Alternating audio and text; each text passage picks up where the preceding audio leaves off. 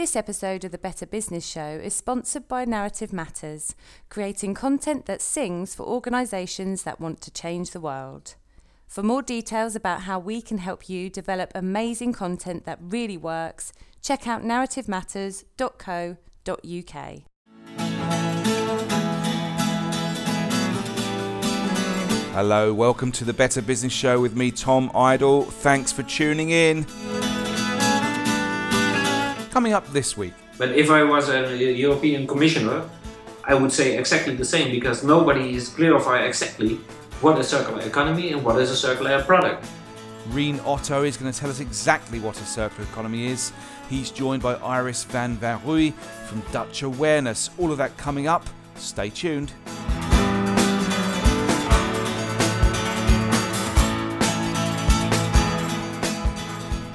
Yes, thank you for coming back. This is episode 3 of the Better Business Show. Now this time we're going to be looking at the circular economy, and before you all reach for your headsets and your iPads and your iPhones to switch me off, I promise you it's more interesting than it sounds. The two subjects of today's show will explain what we mean by the circular economy, and they'll do a better job of that than I will. But basically a circular economy is an economy where nothing, or at least very little, is seen as waste. So when something, a product is conceived, how it's actually disposed of is actually already being considered right at the start, so that we can create an endless loop of products and goods that instead of ended up in the bin or into landfill just get reused or recycled or renewed. So you get this constant flow, hence the term circularity. And it's not as sort of far-fetched as it might sound. And there's already some great examples out there where companies are starting to think differently about products and how they're made. And if you've got a moment, have a look at some of the things that the Veolia, the resource management company Veolia, the French company, is doing. No longer is Veolia just taking rubbish away and either recycling it or putting it into landfill. Now it's actually producing products made from the stuff that would not usually have had a second or third or fourth or fifth life. And it's working with a number of partners to bring new products to market that begin life at the rubbish tip. So to give you an example, single-use carrier bags. Now, we here in the UK are thinking more and more about plastic bag use than we've ever done before, because we're being asked for the first time to actually pay for them. But when plastic bags end up in the rubbish tip, they are a real pain to recycle, so inevitably they end up in landfill. According to Veolia, in England alone, there's over 8 billion plastic carrier bags being used every year, and I'm sure will certainly be reduced in England now the charge has come in. But Veolia has worked up a way of recycling plastic bags back into the black sacks, the refuse sacks that we use to line our kitchen bins. They call them bag to bag. So they collect used bags from their sites or from retailers, and they take them to one of their recycling partners, and then the bags are washed and they're processed and they're turned into these kind of tiny pellets, which are then used to manufacture bin bags. And it's something they're trialling in the London Borough of Southwark, and they're looking to roll this out. But it's a brilliant example, and really sort of brings the whole concept of a circular economy to life. There's a fantastic PDF download on the Veolia website. So if you just search for Leading the Circular Economy on the Veolia site, it's brilliant. It's full of great examples of how the company's starting to do things differently. And bag to bag is just one of a number that are worth looking at if you're interested in this sort of thing. But while there are, great examples out there, this way of thinking in this kind of circular fashion rather than a sort of traditional linear fashion is still in its infancy, really. The European Commission, just before Christmas, published what it's calling its circular economy package, which is a kind of a toolkit of policies which are designed to really support companies that want to adopt more circular business models. It's a package that was fairly warmly received before Christmas, but its impact is still unknown. Shifting to new models and new ways of doing things often seems too much of a leap for most companies. On today's show, we're going to meet a company that has built its whole business on the circular economy model. The business is called Dutch aWEARness, and it's been around since 2012, so not exactly a new kid on the block, but they offer a wonderful example of how the concept of circularity can be used to create positive change in a sector that is often derided for its waste contribution, and that sector is fashion and clothing. So let's find out a bit more about Dutch aWEARness. So I'm joined on the line now by Rien Otto, founder of Dutch aWEARness, and Iris Wanrooij, the company's communications manager. Rien, Iris, thank you for joining us. Hello. You're welcome. Thank you. Now, it says on your website that you're pioneers and frontrunners in circular chain management for the textile industry. Now, talk of the circular economy can always be quite confusing. So if there are listeners out there that are coming to this for the first time, maybe we can explain what you mean by the circular economy, because obviously the concept of circularity has been around for years now in different guises, whether it's the 3Rs or designing for life or something else. So yes, let's start with a simple one. What is the circular economy? Circular economy on the basis is the reuse of products. Yeah, it's not about recycling, because everybody is talking about circular economy is recycling of. No, it's reusable of materials. That's what it is. Sure. You reuse your material over and over again. And what role are you playing at Dutch aWEARness? How do you sit in this new economy? What are you doing? I think what we have done, it's in the context of an European project that want to have just a good overview of what's happening within the circular economy and what is circular economy, is that we started to make a new raw material. It's a special polyester. From this polyester we made a yarn. From the yarn we made a product for corporate wear and workwear. And after use of this product, we are taking it back, making it reuse again. So we shredder it, we melt it down, making the yarn out of it. From the yarn we make a fabric, and from the fabric we make, again, a product. And you make it sound incredibly easy. Is it? What is the process tough? Well, it is all about the process. Once you have the chain in place, it's not that easy as everyone may think. But it is more difficult to get the right partners, because in the end, the whole chain is about partnerships, and finding the right people and the right materials and the right tools to close the chain is the challenge. I think I'm always saying when I give a big speech, it's 20% about the material and the product, and 80% of managing your chain. I think that's what circular economy is, managing what you are doing. Okay. And so you're concentrating on corporate workwear. What's the sort of specific need that you've identified that you want to tackle there? Yeah, the specific need was that most of the time workwear and corporate wear is made 40% of cotton and 60% of polyester. So if you want to try to recycle that or reuse it again as a new yarn, it's going to be impossible. So that was especially what we have to tackle. Is making a material who has the same properties as polyester cotton, but then making it from 100% polyester. Okay. And you've also developed this, what you call a track and trace system, where you can kind of follow the raw materials at every stage of the chain. Tell me how that works and why that's important. Well, in order to guarantee the reuse of the products, it is important to know where your products are located in the chain.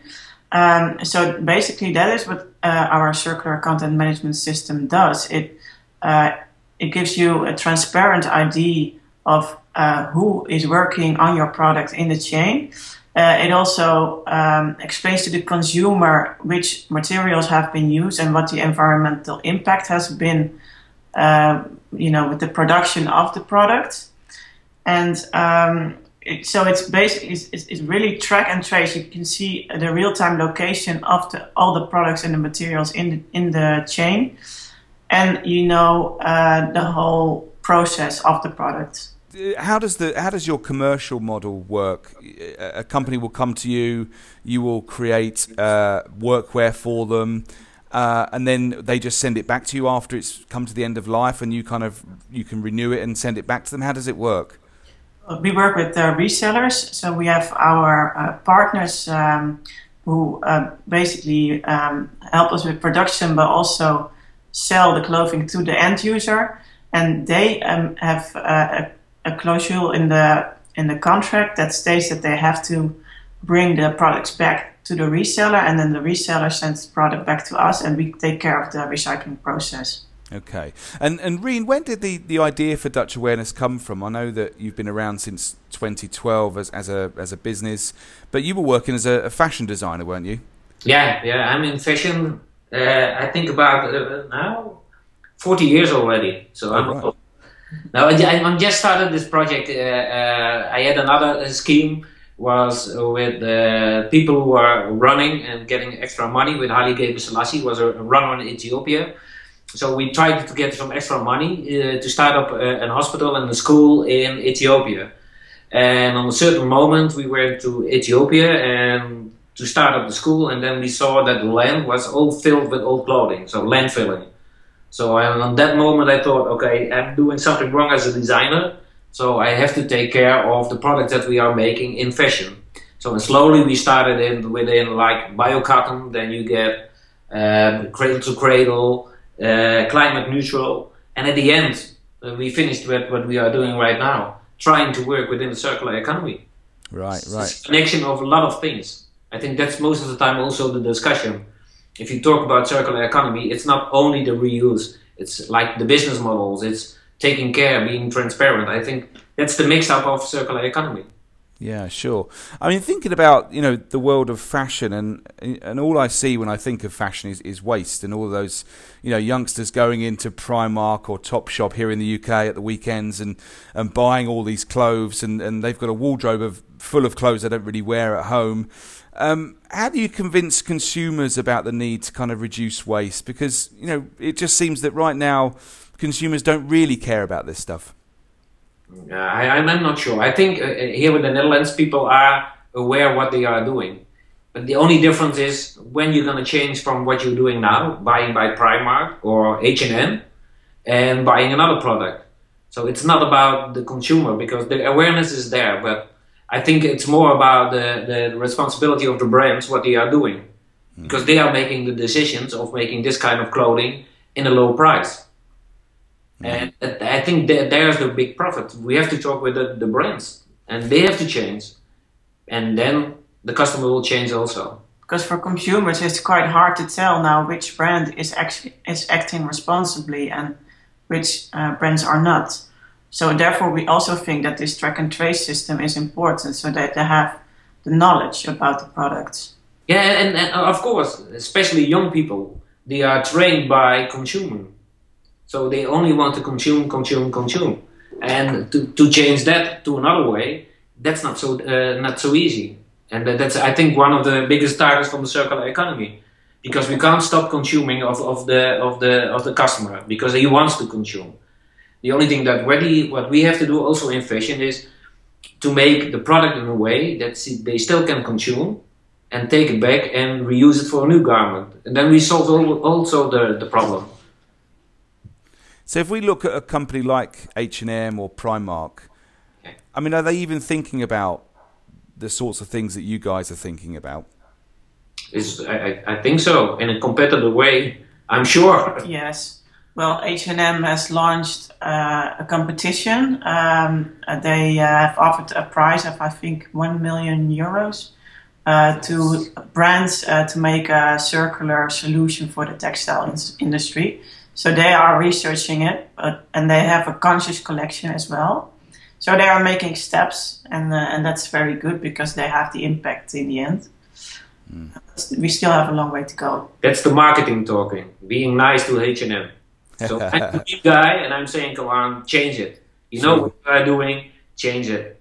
It's about the new business models who are coming on. It's something that we are looking also, because right now we are selling the clothing, and so our customer will be the owner, and what we are stating, it will be much more easier if we only sell them the how do you call it? Performance. Yeah, the use of the product. So it's something different. So if you want to, for example, you want to have a suit from us, we say, okay, you're gonna have a suit. What do you want? I want this. I want to wear it for 2 years. And then we say, okay, then you're paying for the use. You are not buying the suit for like 300 euros. No, you are paying like 15 or 20 euros each month for using the suit. And afterwards, it will come back to us. And we will recycle it for a new yarn and a new material. So that will give you a new flow of consumers using a product that you can reuse or update again and again.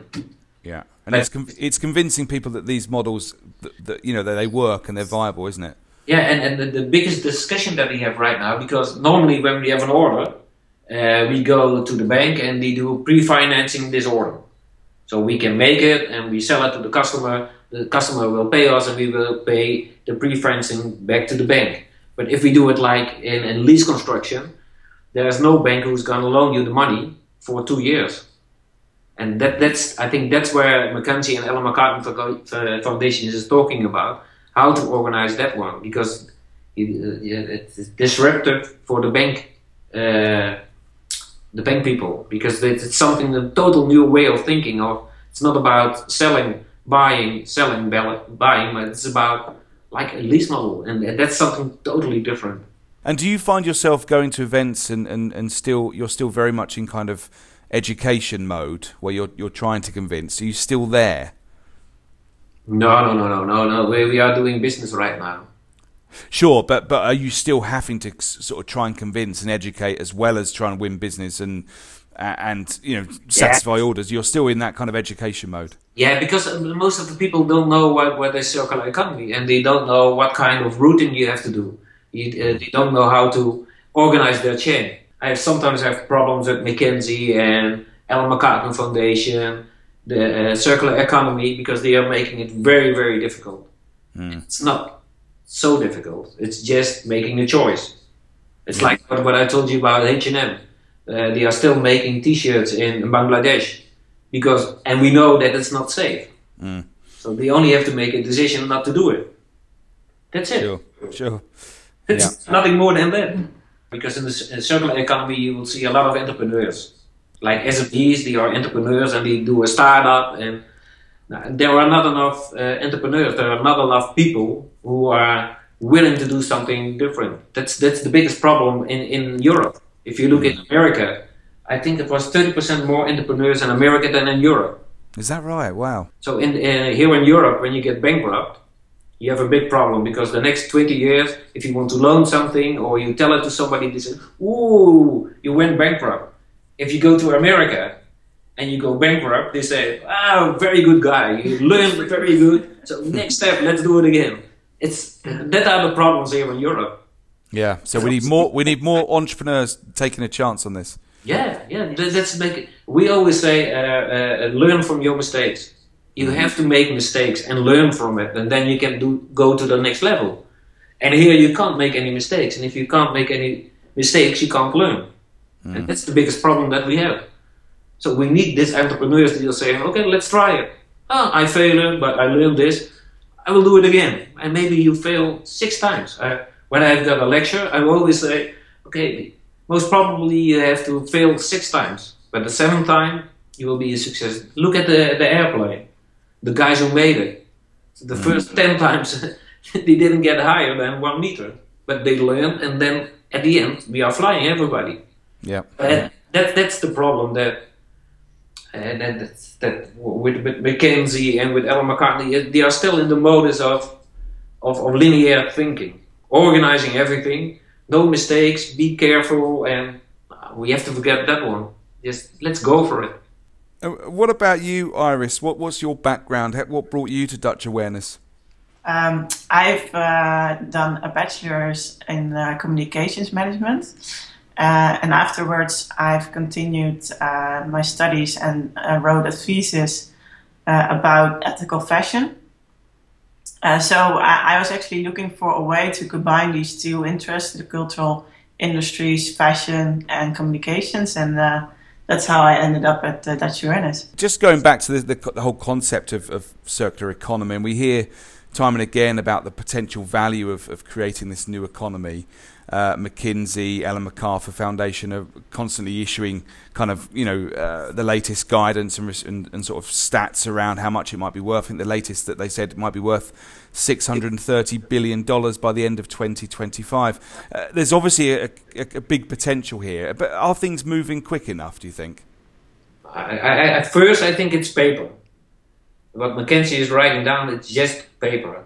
And if you really look in what's going on right now, in really workable things, in products, we are still poor in the products that we can bring into the market. I was Monday at the AU at a big conference as a speaker, and there were a lot of innovations with good products, what you can use in the circular economy. So, and at the end, to bring this product into the market, it's almost impossible. So we have a big problem because we are talking about circular economy and forgetting doing circular economy. So for me, it's nothing more than paper, what they are stating. Now, of course, if we change, there will be a big market, but then we are talking about the business models, like that's what they are doing. I think about lease models and reuse models, things like that. But it's a long way. If we stay on the same level, I don't think we're going to change in 2027 or 2030, 2040. It's too much paper and too much talking. Well, because I look at your kind of current client base on your website and companies like Desso and Royal Haskoning and others, and you can see that those are clients that are progressive, enlightened businesses. They get it, but how do you kind of reach out to convince the hundreds of thousands of other businesses out there that are not really on board with this yet? Is it just too much of a leap of faith for these guys to think differently and shift business models? I think it's very complicated, because in one part, I think 70% of all the companies who are going and we are working with, they are doing because they're going to get an extra profit. It's very easy when you reuse your materials, the price of the materials will go down, so the product will go down. So that's a profit, really a benefit for the company who is wearing our clothing. Then you have another one, is that, for example, here, especially in the Netherlands, when you are sustainable, you get extra points if you have like a tender for the government. So you have to find a way to balance it. But most of the time, and that's, I think, still the biggest problem, is that there's no extra incentive in like taxes. So by the end, our European Union have to make this kind of tools that if you are using circular economy products, that you get a discount on your taxes, and that will give it the flow to start it up, because we are talking about starting up. And then it will be a normal product. As a case, here in the Netherlands, when we started with the hybrid cars, if you bought a hybrid car, you get a discount on your taxes. So everybody was buying the hybrid car. And after 4 years, we stopped with the extra support of the taxes, and still everybody is using the hybrid car of Toyota. So right. This kind of tools must be organized to get it the big loop. Yeah. Go again. And are you hopeful that policymakers will catch up and you will have those sorts of incentives put in place? Obviously, before Christmas, we had the European Commission circular economy package. What did you make of that? And do you think that there's enough being done by that type of stimulus? It was McKinsey and Ellen MacArthur Foundation. So there's no stimulants in it to go to the circular economy. It's more like, okay, let's try to do something, but we don't know what to do it, and it's very, very difficult. So we can't make any decisions. But if there are some tools to start it up, we maybe would like to try to use it. And it was disappointing, to be honest. Right. But I think everybody was agreed. But if I was a European commissioner, I would say exactly the same, because nobody is clarified exactly what is circular economy and what is a circular product. So when they can't make any legislation because it's not clear. Because Ellen MacArthur is saying this, they are stating right now that it's better to reuse, like a jeans, use it with 6 different customers. That's circular economy. McKinsey is stating you have to do this. So it's not clear. And then it's difficult for policymakers to make a decision. And in the meantime, it's down to businesses like yours to just get on with it and stop talking about it, but actually prove prove the concept, which is what you're doing a fantastic job of. Your clients are obviously, loving what you're doing for them. Why do you think you've had the success you've had so far? What is it that you think that has been a key to that? We have actually looked at the performance they needed. For example, we have a client called Geo Refrigeration, and we sat down, with their employees and looked at the work activities they had, and we felt that we need to have one step higher in performance, but also in design. And workwear often can look a bit dull, but we felt that we actually need to respond to their needs. And this personal approach has been very successful. And also, they are very interested in corporate social responsibility in general, and they want to promote that, for their company. And this is like low-hanging fruit also for them to show that they are active in this field. And that is also important for them. And as Rien also said, they can get additional points in tenders if they are acting in a responsible way. And this is one way to prove that. Yeah, in this case. But the biggest one was that we made for them the Rolls Royce under the corporate wear. And that's why they are our customers. We had the right price, we were competitive, and we made something beautiful and good. Mm. That's the success, I think, that's what we're aiming on. Making it better than everybody else, just as a normal economy. Yeah, so not only sustainable, but also offer a premium product. Yeah. Sure. So it's got to look good as well. Exactly. Yeah, that's right. And can you actually quantify the sort of impact that you've had as a business on those waste numbers? Can you quantify how much stuff you've kind of diverted from landfill at all? Or? Well, EcoChain Technologies has conducted a life cycle analysis for us, and they have shown that we save about 50% water, 20% in CO2, and we aim to eliminate waste. I mean, of course, you still have buttons and all that, and you cannot really recycle them easily, but we also look for solutions for that. And we are going to work with removable yarns, because you also have, for example, striping on the workwear. And so we want to go for the 100%. So what's next for Dutch aWEARness? What's the plan for this year and kind of beyond? You are British. You want to rule the oceans, the sea, and we want to rule the world and show them exactly, okay, let's do it on this way. The knowledge that we have, the materials we having, the close look what we are doing, we will share it with everybody, and hopefully this year will be the next step from linear economy to circular economy. Sure. And I think it's gonna happen. Great. Well, I love what you're doing. Before we go, how can our audience find out more about what you guys are up to? Are you on the usual places, Twitter and Facebook and all that sort of stuff? Yes, of course, we have a website. We're going to release a new website within a few months as well. And you will see all the resellers. Call us. We're going to be at several events in the coming months. Okay, so everyone should look out for you. Excellent. Great.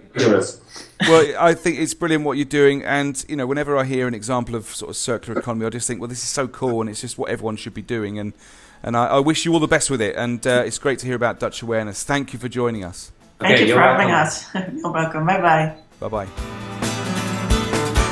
The brilliant and rather animated Rien, Otto and Iris van Wanrooij from Dutch aWEARness there. The world needs more entrepreneurs doing great things, says Rien, and what the circular economy movement needs is less talk and debate and academic research and more doing. Take note, Ellen MacArthur. As ever, we have show notes online with some pics of Iris and Otto and all the links and the reference points discussed in today's show, so just head over to narrativematters.co.uk/betterbusiness and you'll find all the information you need.